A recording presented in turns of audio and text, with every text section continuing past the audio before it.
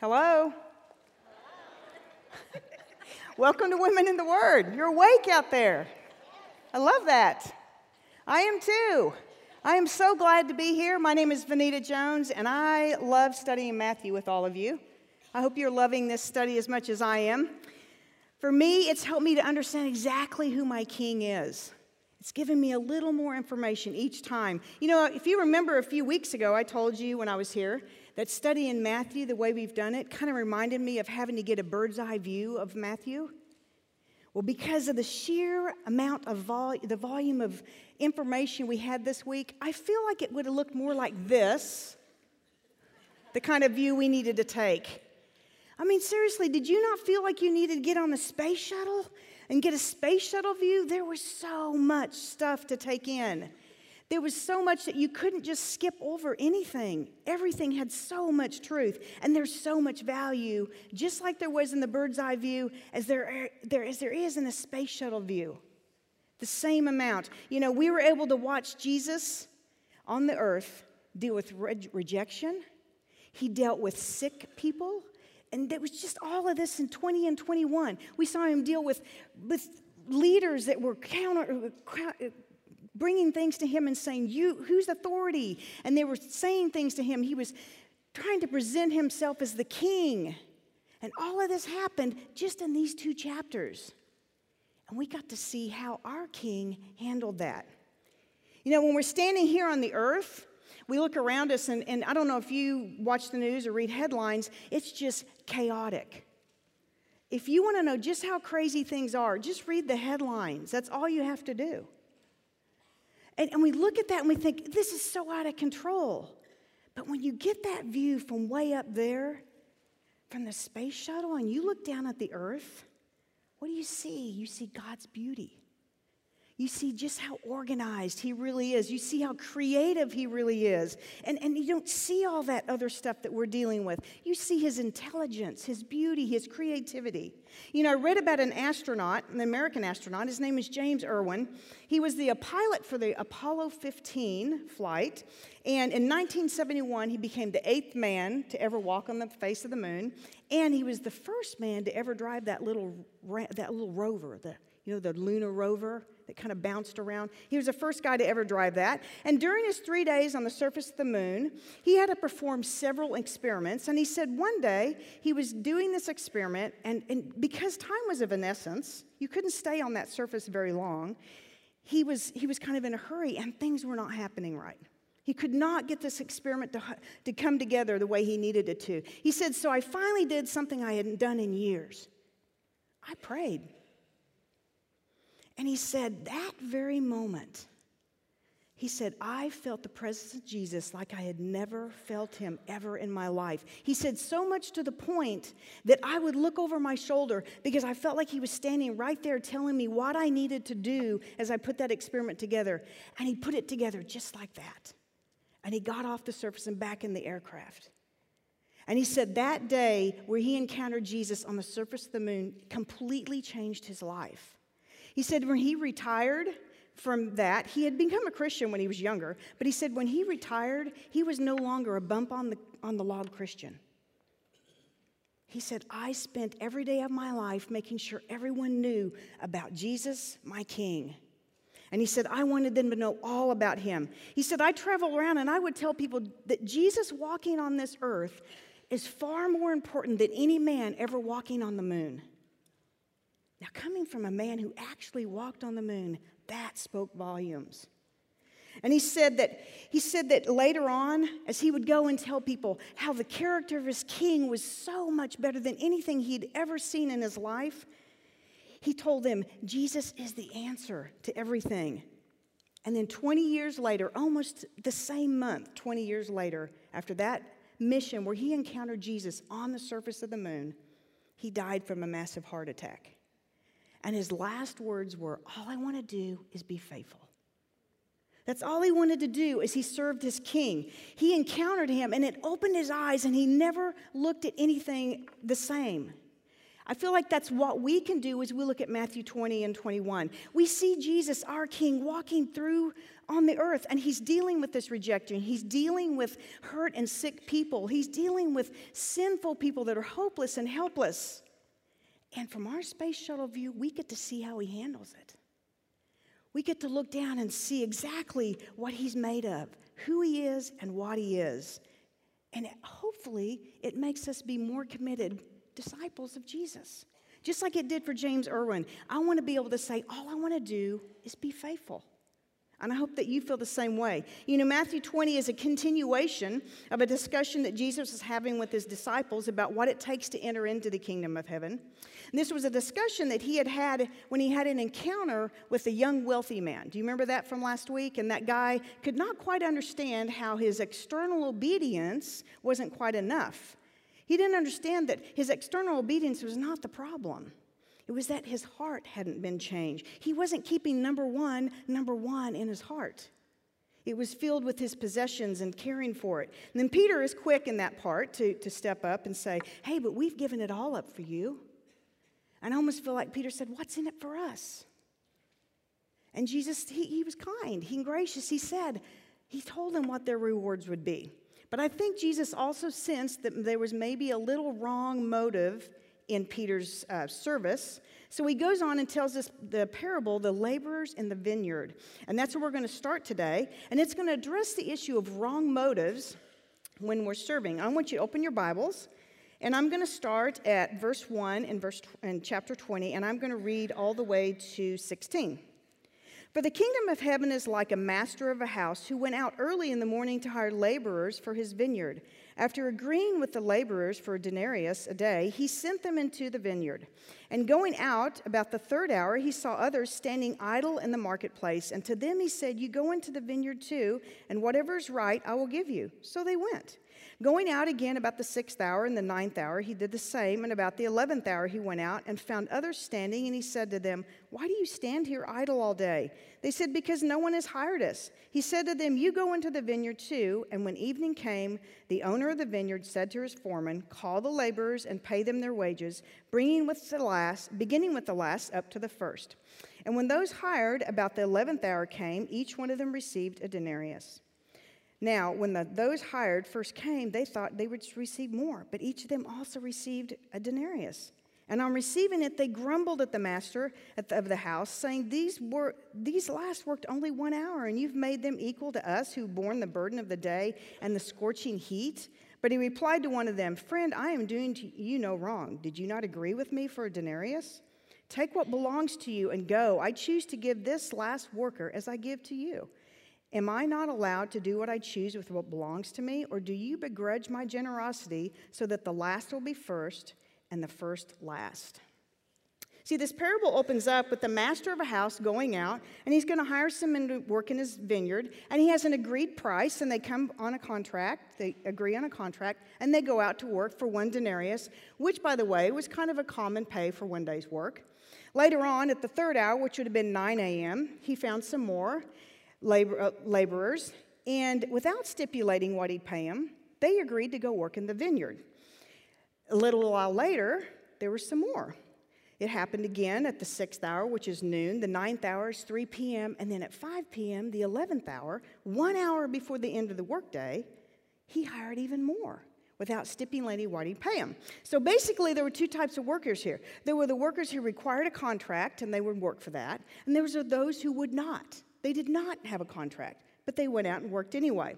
Now, when the landowner gathered the workers together to pay them for their labor, he started with the men that only worked 1 hour, and he gave them 1 denarius. He proceeded to pay each man the same thing. I'm sure those guys at the end thinking, we worked all day, they're going, wow, we are going to take a load of money back today. We've worked 12 hours. But no. The master paid them the agreed price of 1 denarius. They were, of course, angry, and they started to grumble. I'm pretty sure I would have. Wouldn't have you? I know you people would have grumbled. I know it. I would have said, wait, I've been here all day.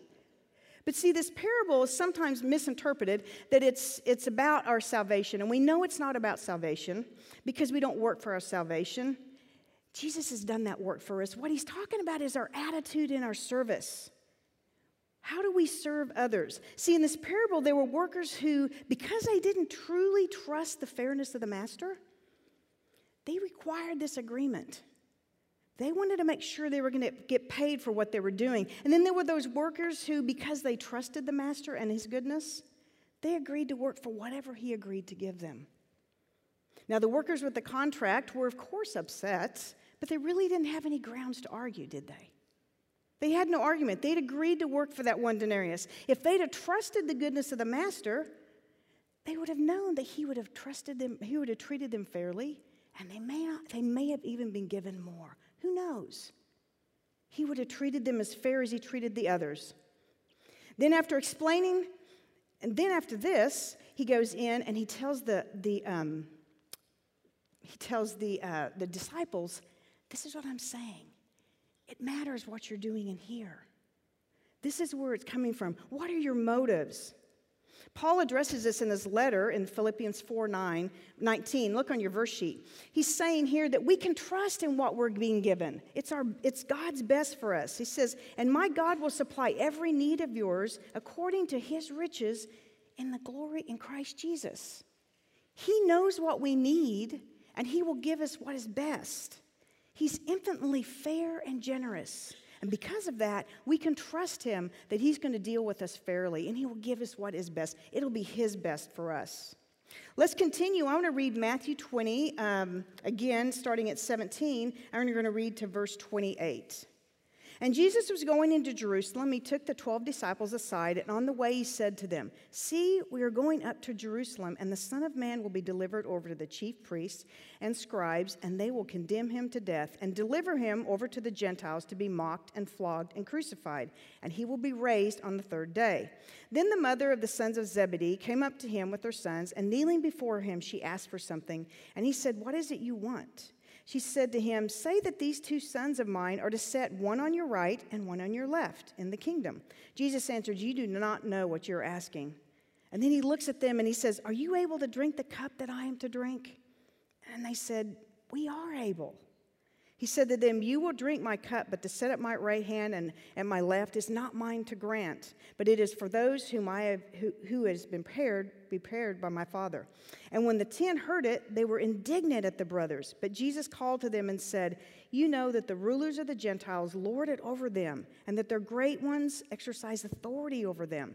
It shall not be that among you, but whoever would be great among you must be your servant, and whoever must be first among you must be your slave, even as the Son of Man came not to be served, but to serve many, and to give his life as a ransom for many.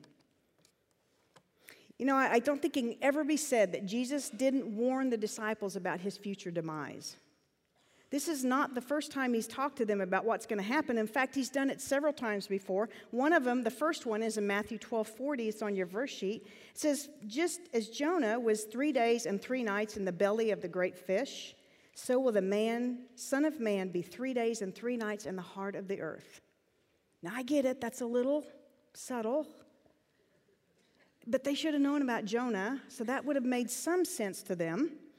But each time he brought it up, he added a little bit more and a little bit more. And the closer he got to Jerusalem, he even gave him more details. And this time, he laid it all out there for him. He said, the Son of Man is going to be delivered over to the chief priests and scribes, and they're going to condemn him to death. He'd be delivered to the Gentiles who would mock, flog, and crucify him. And then he said on the third day, he will be raised from the dead. But I think even though he was so specific this time, I still don't think they truly got it. I don't think they wanted to know exactly what was going to happen to him. And then after explaining his future, the mother of James and John, I think, is probably the first helicopter mom recorded in the New Testament. Do you think that? I did. Here she comes. She wants to ask Jesus. She said, can my 2 precious boys, right here, James and John, I would like to have them seated next to you in the kingdom of heaven. Don't you know those boys were like, Mom, stop. Oh, my boys would have been so embarrassed. But she didn't. She went straight to them and she said, I want them next to you. Specifically, I want them at your right hand and your left hand. See, I suspect she had heard about that discussion that Jesus was having back in Matthew about where the Son of Man would sit on a glorious throne, and there would be 12 thrones, and the 12 disciples would sit on them, and they would rule over the 12 tribes. Well, she wanted her boys right there. Right there. And I think Jesus probably was thinking, wow, she is really brave. This brave woman. And he says, are you sure? He looks at these guys and he says, are you sure you're able to handle this cup that you're going to have to drink?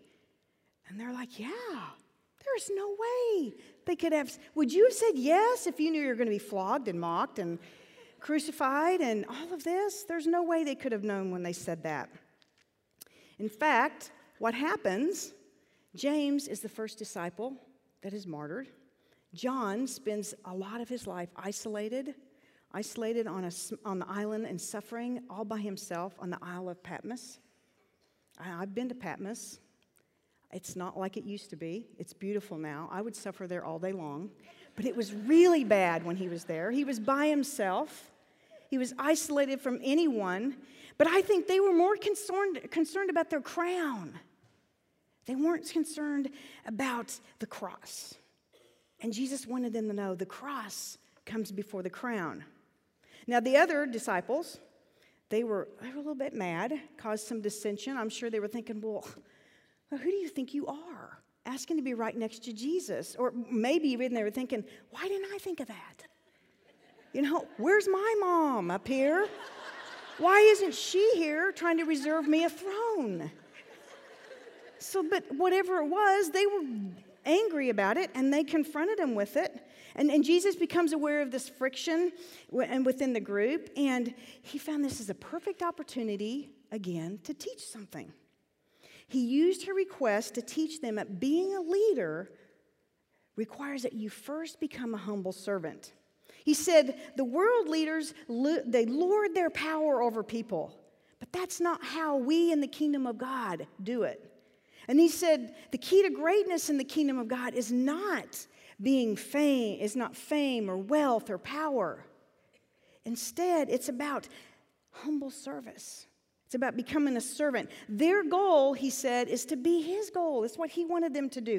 They were to humbly serve, just like Jesus would do it. And in verse 28 is the first time that Jesus gives them the reason he must die on the cross. He tells them, I have to die because I came to serve you. I'm going to pay a ransom for your sin. I'm going to become he becomes a sinless sacrifice for all the sins. It'd be the once and for all payment for sin. It's for our sin. And out of gratitude, that should cause us to want to humbly serve, just like Jesus did. You know, following this discussion, Jesus and his disciples, along with a crowd of people, make their way from Jericho to Jerusalem. And it's a journey of, say, roughly 16 miles. We're not going to read through this today for the sake of time. But it's a 16-mile journey, roughly, and they would have climbed about 3,000 feet. So this was not your afternoon stroll. This would have been about an 8 or 9 hour walk that would have been pretty rough.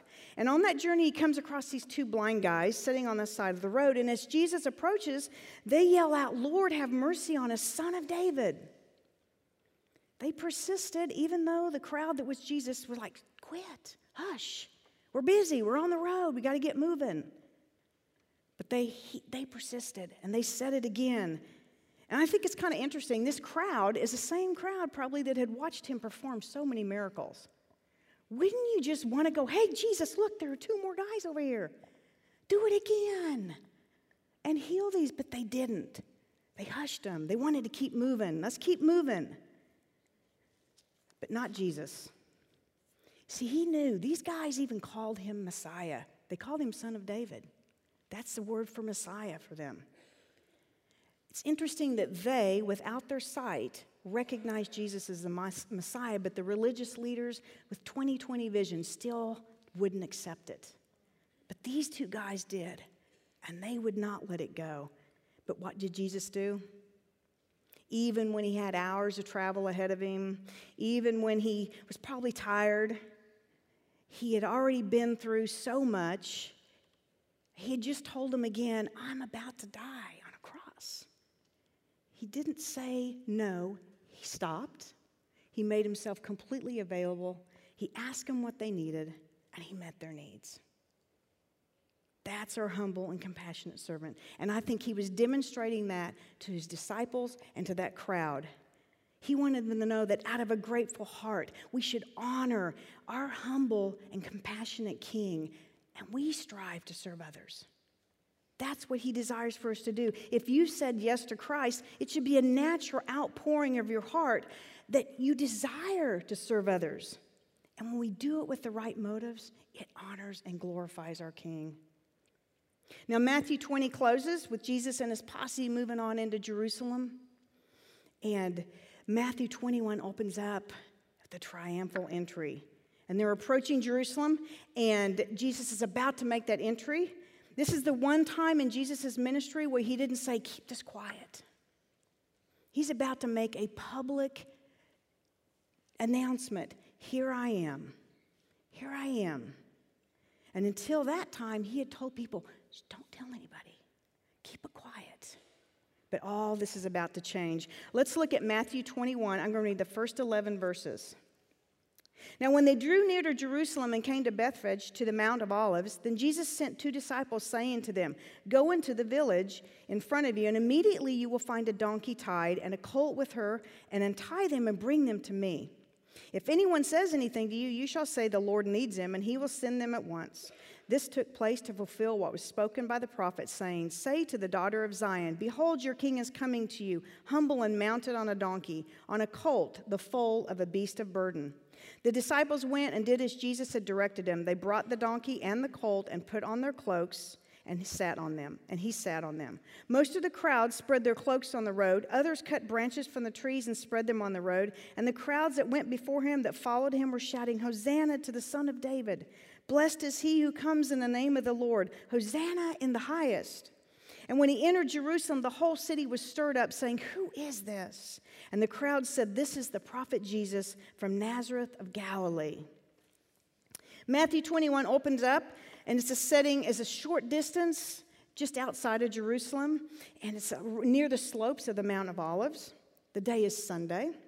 It's a Sunday prior to the crucifixion that would occur later in the week. It's a very notable day. We call it Palm Sunday. And Jesus chooses these 2 unnamed disciples to go ahead of the crowd, and they're to retrieve a donkey and its colt, and it would be tied up there waiting for them. Now, he goes on to tell them that it would be a female donkey and her colt, and that the owners would question the disciples, and they would take the donkey and the colt. And then they were to respond with, the Lord needs them, and which would immediately they'd be given the permission. And Matthew records that this is the little curious exchange that goes on is to fulfill prophecy. It's out of Zechariah 9:9. Says, rejoice greatly, O daughter of Zion. Shout aloud, O daughter of Jerusalem. Behold, your king is coming to you. Righteous and having salvation is he, humble and mounted on a donkey, a colt, the foal of a donkey. Now, I would also like to suggest that our all-knowing king was not only fulfilling prophecy, I think he was demonstrating great wisdom as well. See, he knew not only that he would ride into Jerusalem to fulfill prophecy, but he foreknew that there would be a donkey there, tied up, waiting for him, for his 2 disciples to come get them. He not only knew that, he knew exactly the words that would be exchanged and exactly how it would come down. Jesus was making another statement also by riding that donkey into Jerusalem. He was not customary for a king to ride into a city on a donkey. The kings of the world at that time, the earthly kings, would have ridden in on a horse or in a chariot, and there would have been all this fanfare, and not Jesus. He came into Jerusalem just like he came into to earth. He came quietly and with humility. He came humble, riding on a donkey. And those looking on knew that a donkey, a colt, was a symbol of peace. It didn't get past them, what he was doing. You know, I read a quote, it was recorded in a book called The Minor Prophets. It says that the entrance into Jerusalem on a donkey would never have been done by a false Messiah. Because a false Messiah has their mind set on earthly glory and worldly greatness. I think they nailed it. Jesus was not the false Messiah. He was the true Messiah, and he came in like no one else had ever come in. You know, in Mark 11:2, we learn a little bit more information about that colt that Matthew doesn't include in his gospel. Look at your verse sheet. It says, "Go into the village in front of you, and immediately as you enter, you will find a colt tied on which no one has ever sat. Untie it and bring it." No one has ever been on this colt. It has never been ridden. I don't know if any of you grew up on farms or ranches, but if you know anything about riding an unbroke colt, you know you don't just throw your cloak on it, hop on it, and ride off into the sunset. See, it doesn't say, though, in the scripture that Jesus was thrown off several times, does it? It says that they just put the cloak on, he got on it, and he rode into Jerusalem. See, I suggest that shows Jesus' sovereignty over everything. He rode an unbroke colt into Jerusalem. Jesus, the Son of Man, has dominion over everything seen and everything unseen, and that includes the animals. Look at what's recorded in Job 12:7-10. "But ask the beasts, and they will tell you, the birds of the heavens, and they will tell you, or the bushes of the earth, and they will teach you, and the fish of all the sea will declare to you. Who among all these men does not know that the hand of the Lord has done this? In his hand is the life of every living thing, and the breath of all mankind." Jesus is sovereign over everything seen and unseen, and he was sovereign over that unbroke colt that he rode and tamed it and rode it into Jerusalem. And as he entered Jerusalem, he was greeted with this huge crowd. This would have been a mixed crowd. There would have been people there, Jewish people there to celebrate the Passover, as well as it would have been some Gentiles as well. They probably heard about this guy that was doing miracles. Everyone wanted to see what was going on. There could have possibly even been some of the Jewish leaders there watching what's going on. But in this mixed crowd, some was paving the road with their cloaks, and that's a sign of submission. Some were waving palm branches, which is a sign of victory. But they were expressing their hope that Jesus would be the one to lead them to victory over the Roman oppressors. You see, I don't think their actions and their words were really exactly what they knew exactly what they were doing. You know, their words even proclaimed him to be the king. See, they shout, "Hosanna to the Son of David." So there were some there that were shouting, "Son of David, this is the Messiah. Blessed is he who comes in the name of the Lord. Hosanna in the highest." And by using that name, Son of David, they said, Jesus is our Messiah. He's the long-awaited Messiah. And some were saying, "Hosanna," which means save us now. See, I don't think they fully comprehended the significance of this event. Some of them most likely did understand that Jesus is the Messiah. Some of them didn't. But I suspect they were all confused about what he had actually come to save them from. See, both their words and their actions bestowed honor on their new king, who was finally presenting himself publicly to them. But ultimately, most of those that were there, some of them maybe not, but most of them that were shouting Hosanna might have been in that crowd that was actually yelling, "Crucify him," just a few short days later. See, both the Jewish leaders who were so much more interested in their own interest, their power, they had robbed the truth from the Jewish people, the nation of Israel, and they'd replaced it with their man-made traditions, and Jesus knew this, and it grieved him so. You know, in Luke's account of the triumphal entry, he addresses just how sad Jesus was. Look at that on your verse sheet. It says, "And when he, Jesus, drew near to Jerusalem, and he saw the city, he wept over it." Jesus was grieved over the fact that so many of the people had closed their eyes to who he was and what his mission actually was for them. And many of those people caught up in that emotion, yelling Hosanna, maybe were some of those that will crucify him at the end of the week. Jesus knew that, and it grieved him so. How many times have I stood in church and I worshiped Jesus with my words, and it just felt so good to worship him. And I turned around and left that place, and I did not honor him with my words or my actions. I have grieved him so many times by doing that. See, as citizens of the kingdom of heaven, we should completely both inside church and outside church, submit our lives completely to Him. He's our wise and sovereign King. We're not just to praise Him on Sunday mornings or Thursday mornings, but we're to honor Him with our words and our actions everywhere we go. Let's continue reading. I'm going to start at verse 12 and read to verse 27. And Jesus entered the temple and drove out all who sold and bought in the temple, and He overturned the tables of the money changers and the seats of those who sold pigeons. He said to them, "It is written, 'My house shall be called a house of prayer,' but you make it a den of robbers." And the blind and the lame came to Him in the temple, and He healed them. But when the chief priests and the scribes saw the wonderful things that He did, and the children crying out in the temple, "Hosanna to the Son of David," they were indignant. And they said to Him, "Do you not hear what these are saying?" And Jesus said to them, "Yes, have you not read, out of the mouths of infants and nursing babes, you have prepared praise?" And leaving them, He went out of the city to Bethany and lodged there. In the morning, as He was returning to the city, He became hungry, and seeing a fig tree by the wayside, He went to it and found nothing on it but only leaves. And He said to it, "May no fruit ever come from you again." And the fig tree withered at once. When the disciples saw it, they marveled, saying, "How did the fig tree wither at once?" And Jesus said, "Truly I say to you, if you have faith and do not doubt, you will not only do what has to be done to the fig tree that I've done to the fig tree, but if you say to the mountain, 'Be taken up and thrown into the sea,' it will happen. And whatever you ask in prayer, you receive if you have faith." When Jesus entered the temple, He was burning with righteous anger, because the temple had once been a place of prayer, and now it had become this kind of corrupt commercialism that was being done inside there. And here's a little synopsis of what was going on.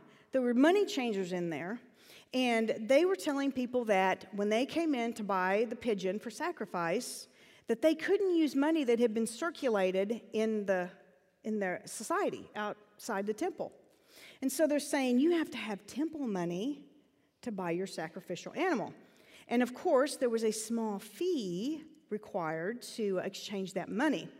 Seems a little shady to me. Kind of reminds me of a time I was in San Francisco working a conference, and unexpectedly I got this little bit of time to go sightseeing. And because I hadn't brought a camera, and this is way back before cell phones, we had bag phones, I thought, disposable cameras. They were new on the scene. I'll grab a disposable camera. So I walked into this little shop, and I saw them behind the counter and said, "How much for those disposable cameras?"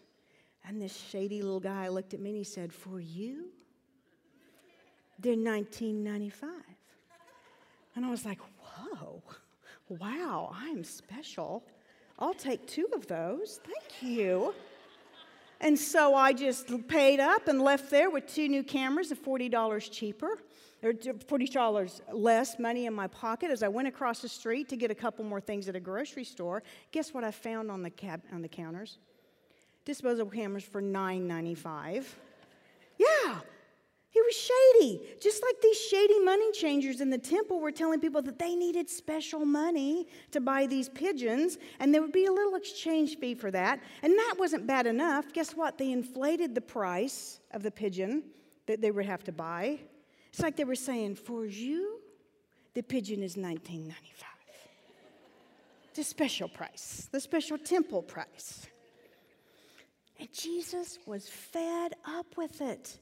He had already dealt with this earlier in His ministry, and here they were again doing the same thing. He says, "This house, my house, is a house of prayer." And by the way, when He says it's my house, He's saying, I'm God, and this is my house. And He says, you've taken my house, and you've turned it into a den of robbers. So with righteous judgment, Jesus cleansed that temple, because it was not being used as He intended for it to be used. It had never been meant to be filled with money changers. And then Jesus, I think, is so cool. He proceeds to show them what it's supposed to be used for. He doesn't just throw the tables aside and race out of there. He's already told them it's supposed to be a place of prayer. Secondly, it says He healed the blind and the sick. Do you understand that at that time, blind and the sick and those people were not allowed into the temple? He not only said, "Come in," He said, "I'm going to meet your needs," and He healed them. And then He said, "Is my temple as a place of praise, not just some mindless babble, but true, unrestrained praise, just like coming from these children. And the Jewish leaders were indignant. They didn't like seeing those kids praising him. They were calling him the Messiah. You know, the word indignant comes from a verb that means to be stirred up, and that's exactly what they were. They just kept getting more stirred up. And they were stirred up to the point they said, Jesus, throw those kids out of here. Jesus didn't do that, of course. I love how he used Scripture to address this. He uses Psalm 8:2, which is on your verse sheet. He says, through the praise of children and infants, you have established a stronghold against your enemies to silence the foe and avenger. Out of the mouth of babies, they would be praised. He also displayed righteous anger as he cursed the fig tree. This is a very curious little portion of Scripture, I think. When I first read it, I just kind of, what exactly is going on here? It helps us to understand these verses better, though, if we know that the fig tree represents the nation of Israel. And it makes even more sense if you know the parable of the barren fig tree, which is recorded in Gospel of Luke. And that parable goes that a fig tree is found in a certain garden, and it's not producing fruit. So the owner says, go cut it down. And the gardener says, no, let's leave it here. I'm going to till up around it, put a little manure on it, fertilize it. And if it doesn't produce in the next season, then we'll take it down. Well, see, now we jump ahead, and here's Jesus cursing a fig tree. See, he's cursing the fig tree because he knows the fruit of the fig tree always appears before the leaves. So when he gets to this fig tree, there are all these leaves on it, but there are no figs on its branches. It should be producing fruit by now, and it wasn't. Now, remember I said the fig tree represents the nation of Israel? See, like this fig tree had leaves, but no figs, no fruit on it. Israel had all this show of religion, but there was no fruit to show for it. And in the parable of the barren fig tree that came out of Luke, the gardener was given more time to cultivate that fig tree, but now the time is up. It's come to that second season, that next season, and it's not producing. And Jesus, with complete authority, causes it to wither. It's like he just cut it down. And then he returns back to that temple, and guess what? He is immediately hit again with questions about his authority. You know, I can say one thing about the Jewish leaders. They were persistent if they were anything. You'd think by now they'd learned that you can't debate Jesus, the Son of God. But they hadn't learned this yet. They were still asking him, where is your authority coming from? Where do you get off coming in our temple and throwing our money changers out? So he deals with them brilliantly, I think. He says, if you answer my question, I'll answer yours. He says, by whose authority did John baptize? By God's authority or man's authority? Brilliant question. It was a brilliant question. He had backed them into this corner because if they answered that by God's authority, then he would say, well, why haven't you accepted his message then? Why are you rejecting it? And if they answered with man's authority, then the crowd was going to be angered because that crowd believed that John the Baptist was a prophet of God. He had so brilliantly put him in this pickle. What are they going to do? And you could just see them wringing their hands. How are we going to answer this? And in true spineless form, they went neutral. They said, we don't know the answer to that one. And Jesus said, well, then I'm not answering your question either. See, Jesus, our judge, performed two great acts of judgment. He cleansed the temple of the money changers, and he cursed a fig tree that immediately withered and died. Both these acts revealed great hypocrisy of Israel. And then he brilliantly debated the religious leaders on his authority. He was pointing out to his disciples that he's saying that he is their judge, and if he sees anything in them that would keep them from living this fruit-filled life, he can and he will, with total authority, discipline them as needed to make them fruitful again. Look at Proverbs 3:11-12 on your verse sheet. My son, do not despise the Lord's discipline or be weary of his reproof, for the Lord reproves him who he loves, and as a father, the son in whom he delights. See, our righteous and authoritative King loves us so much that he disciplines us. And he does it so that we can be disciples who produce good fruit. Good fruit is the byproduct of a Christian life that is a well-cultivated spiritual life. It's filled with faith-growing experiences, and guess what? It's filled with discipline. Discipline from our King. Let's finish up, and we're going to read the last two parables of Matthew 21. I'm going to start at verse 28 and read to the end. What do you think? A man had 2 sons, and he went to the first and said, "Son, go and work in the vineyard today." And he answered, "I will not." But afterward he changed his mind and went. And he went to the other son and said the same. And he answered, "I go, sir," but did not go. Which of the 2 did the will of the Father? They said, "The first." Jesus said to them, "Truly I say to you, tax collectors and the prostitutes go to the kingdom of God before you. For John came to you in the way of righteousness, and you did not believe him. But the tax collectors and prostitutes believed him. And even when you saw it, you did not afterward change your minds and believe him." Here another parable. There was a master of a house who planted a vineyard and put a fence around it and dug a wine press in it and built a tower and leased it to tenants and went into another country. When the season for fruit drew near, he sent his servants to the tenants to get his fruit. And the tenants took his servants and beat one, killed one, and stoned the other. Again he sent other servants more than the first, and they did the same to them. Finally he sent his son to them, saying, "They will respect my son." When the tenants saw the son, they said to themselves, "This is the heir. Come, let us kill him and take his inheritance." And they took him and threw him out of the vineyard and killed him. When, therefore, the owner of the vineyard comes, what will he do to those tenants? The religious leaders said, "Well, he'll put those wretches to a miserable death and let out the vineyard to other tenants who will give them the fruits of their seasons." And Jesus said to them, "Have you never read in the Scriptures, the stone that the builders rejected has become the cornerstone? This was the Lord's doing, and it is marvelous in your eyes?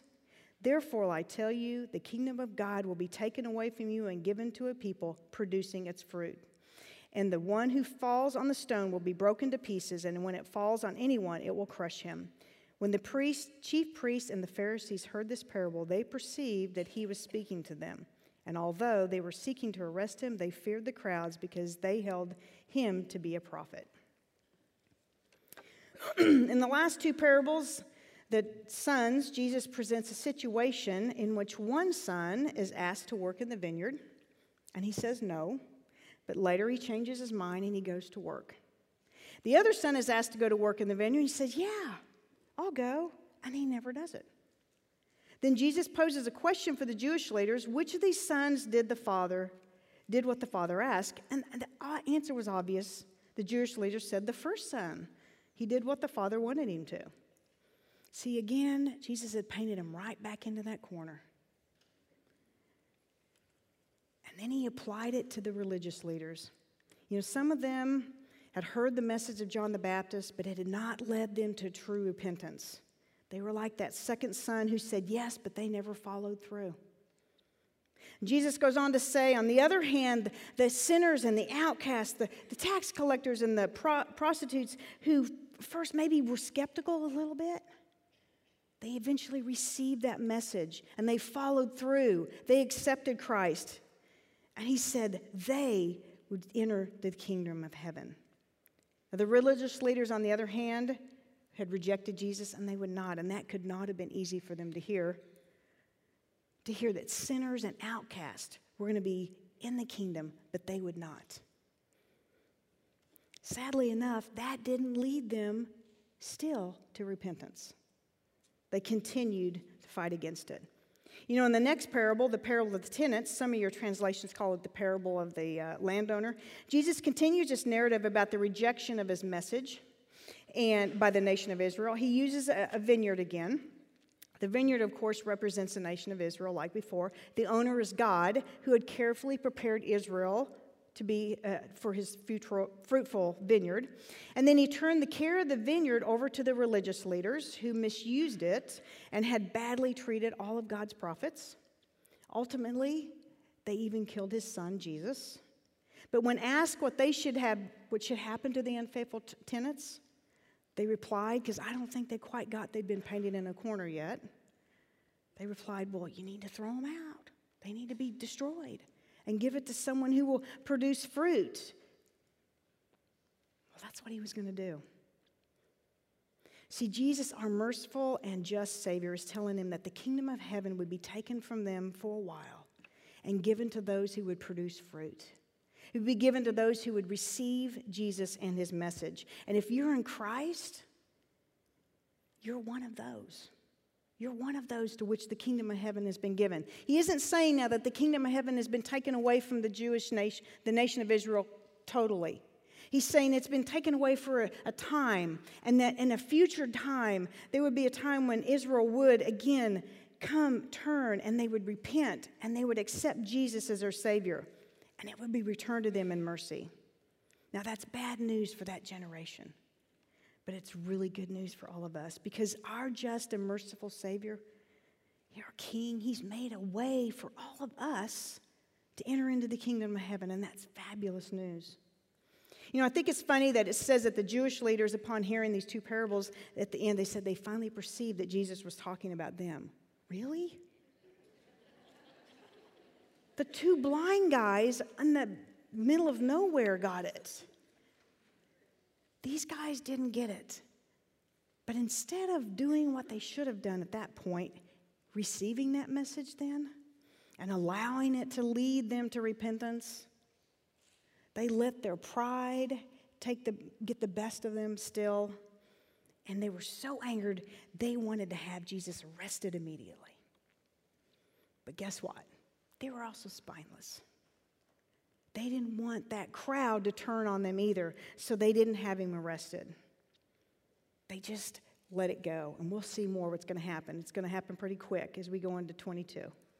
We covered a whole lot of information this week, a whole lot of really important information this week with the space shuttle view. And I hope that as you did it, you got to be more familiar with your King. What is he really like? You know, I read a quote by a Soviet cosmonaut who on April 12th, 1961, became the very first man to ever orbit planet Earth. And upon returning, he was quoted as saying, "I saw for the first time the Earth's shape." He said, "I could easily see from there the continents, the islands, the great rivers, the folds in the terrain, the large bodies of water, the horizon that's dark blue, that smoothly fades into the dark." He said there, he finishes by saying, "There was only one feeling I can express this with: joy." He said it gave him great joy to see that. My prayer is that as you took your space shuttle view of Matthew 20 and 21 and saw your Savior, you saw your King this week, I hope that you were able to see that he's fair and generous. He's humble, he's compassionate, he's wise, he's sovereign, he's righteous, he's authoritative, he's just, and he's merciful. He's all of those things, all of which I hope brings you great joy as you honor your King by serving him with your words and your actions. Please pray with me. Father, we love you. We love your plan. It is amazing, the plan you set forth. And Jesus, we thank you for following that plan to the T. We want to honor you with our lives. We want to be what you want us to be. Father, I pray that you give us what we need each day so we can do that. Pray that all these words would be planted in our heart. And Lord, as we strive to honor you and serve others, that we would do it with excellence and we would do it in a way that honors and glorifies you. We love you. We love your word. And it's your Son's name we pray. Amen.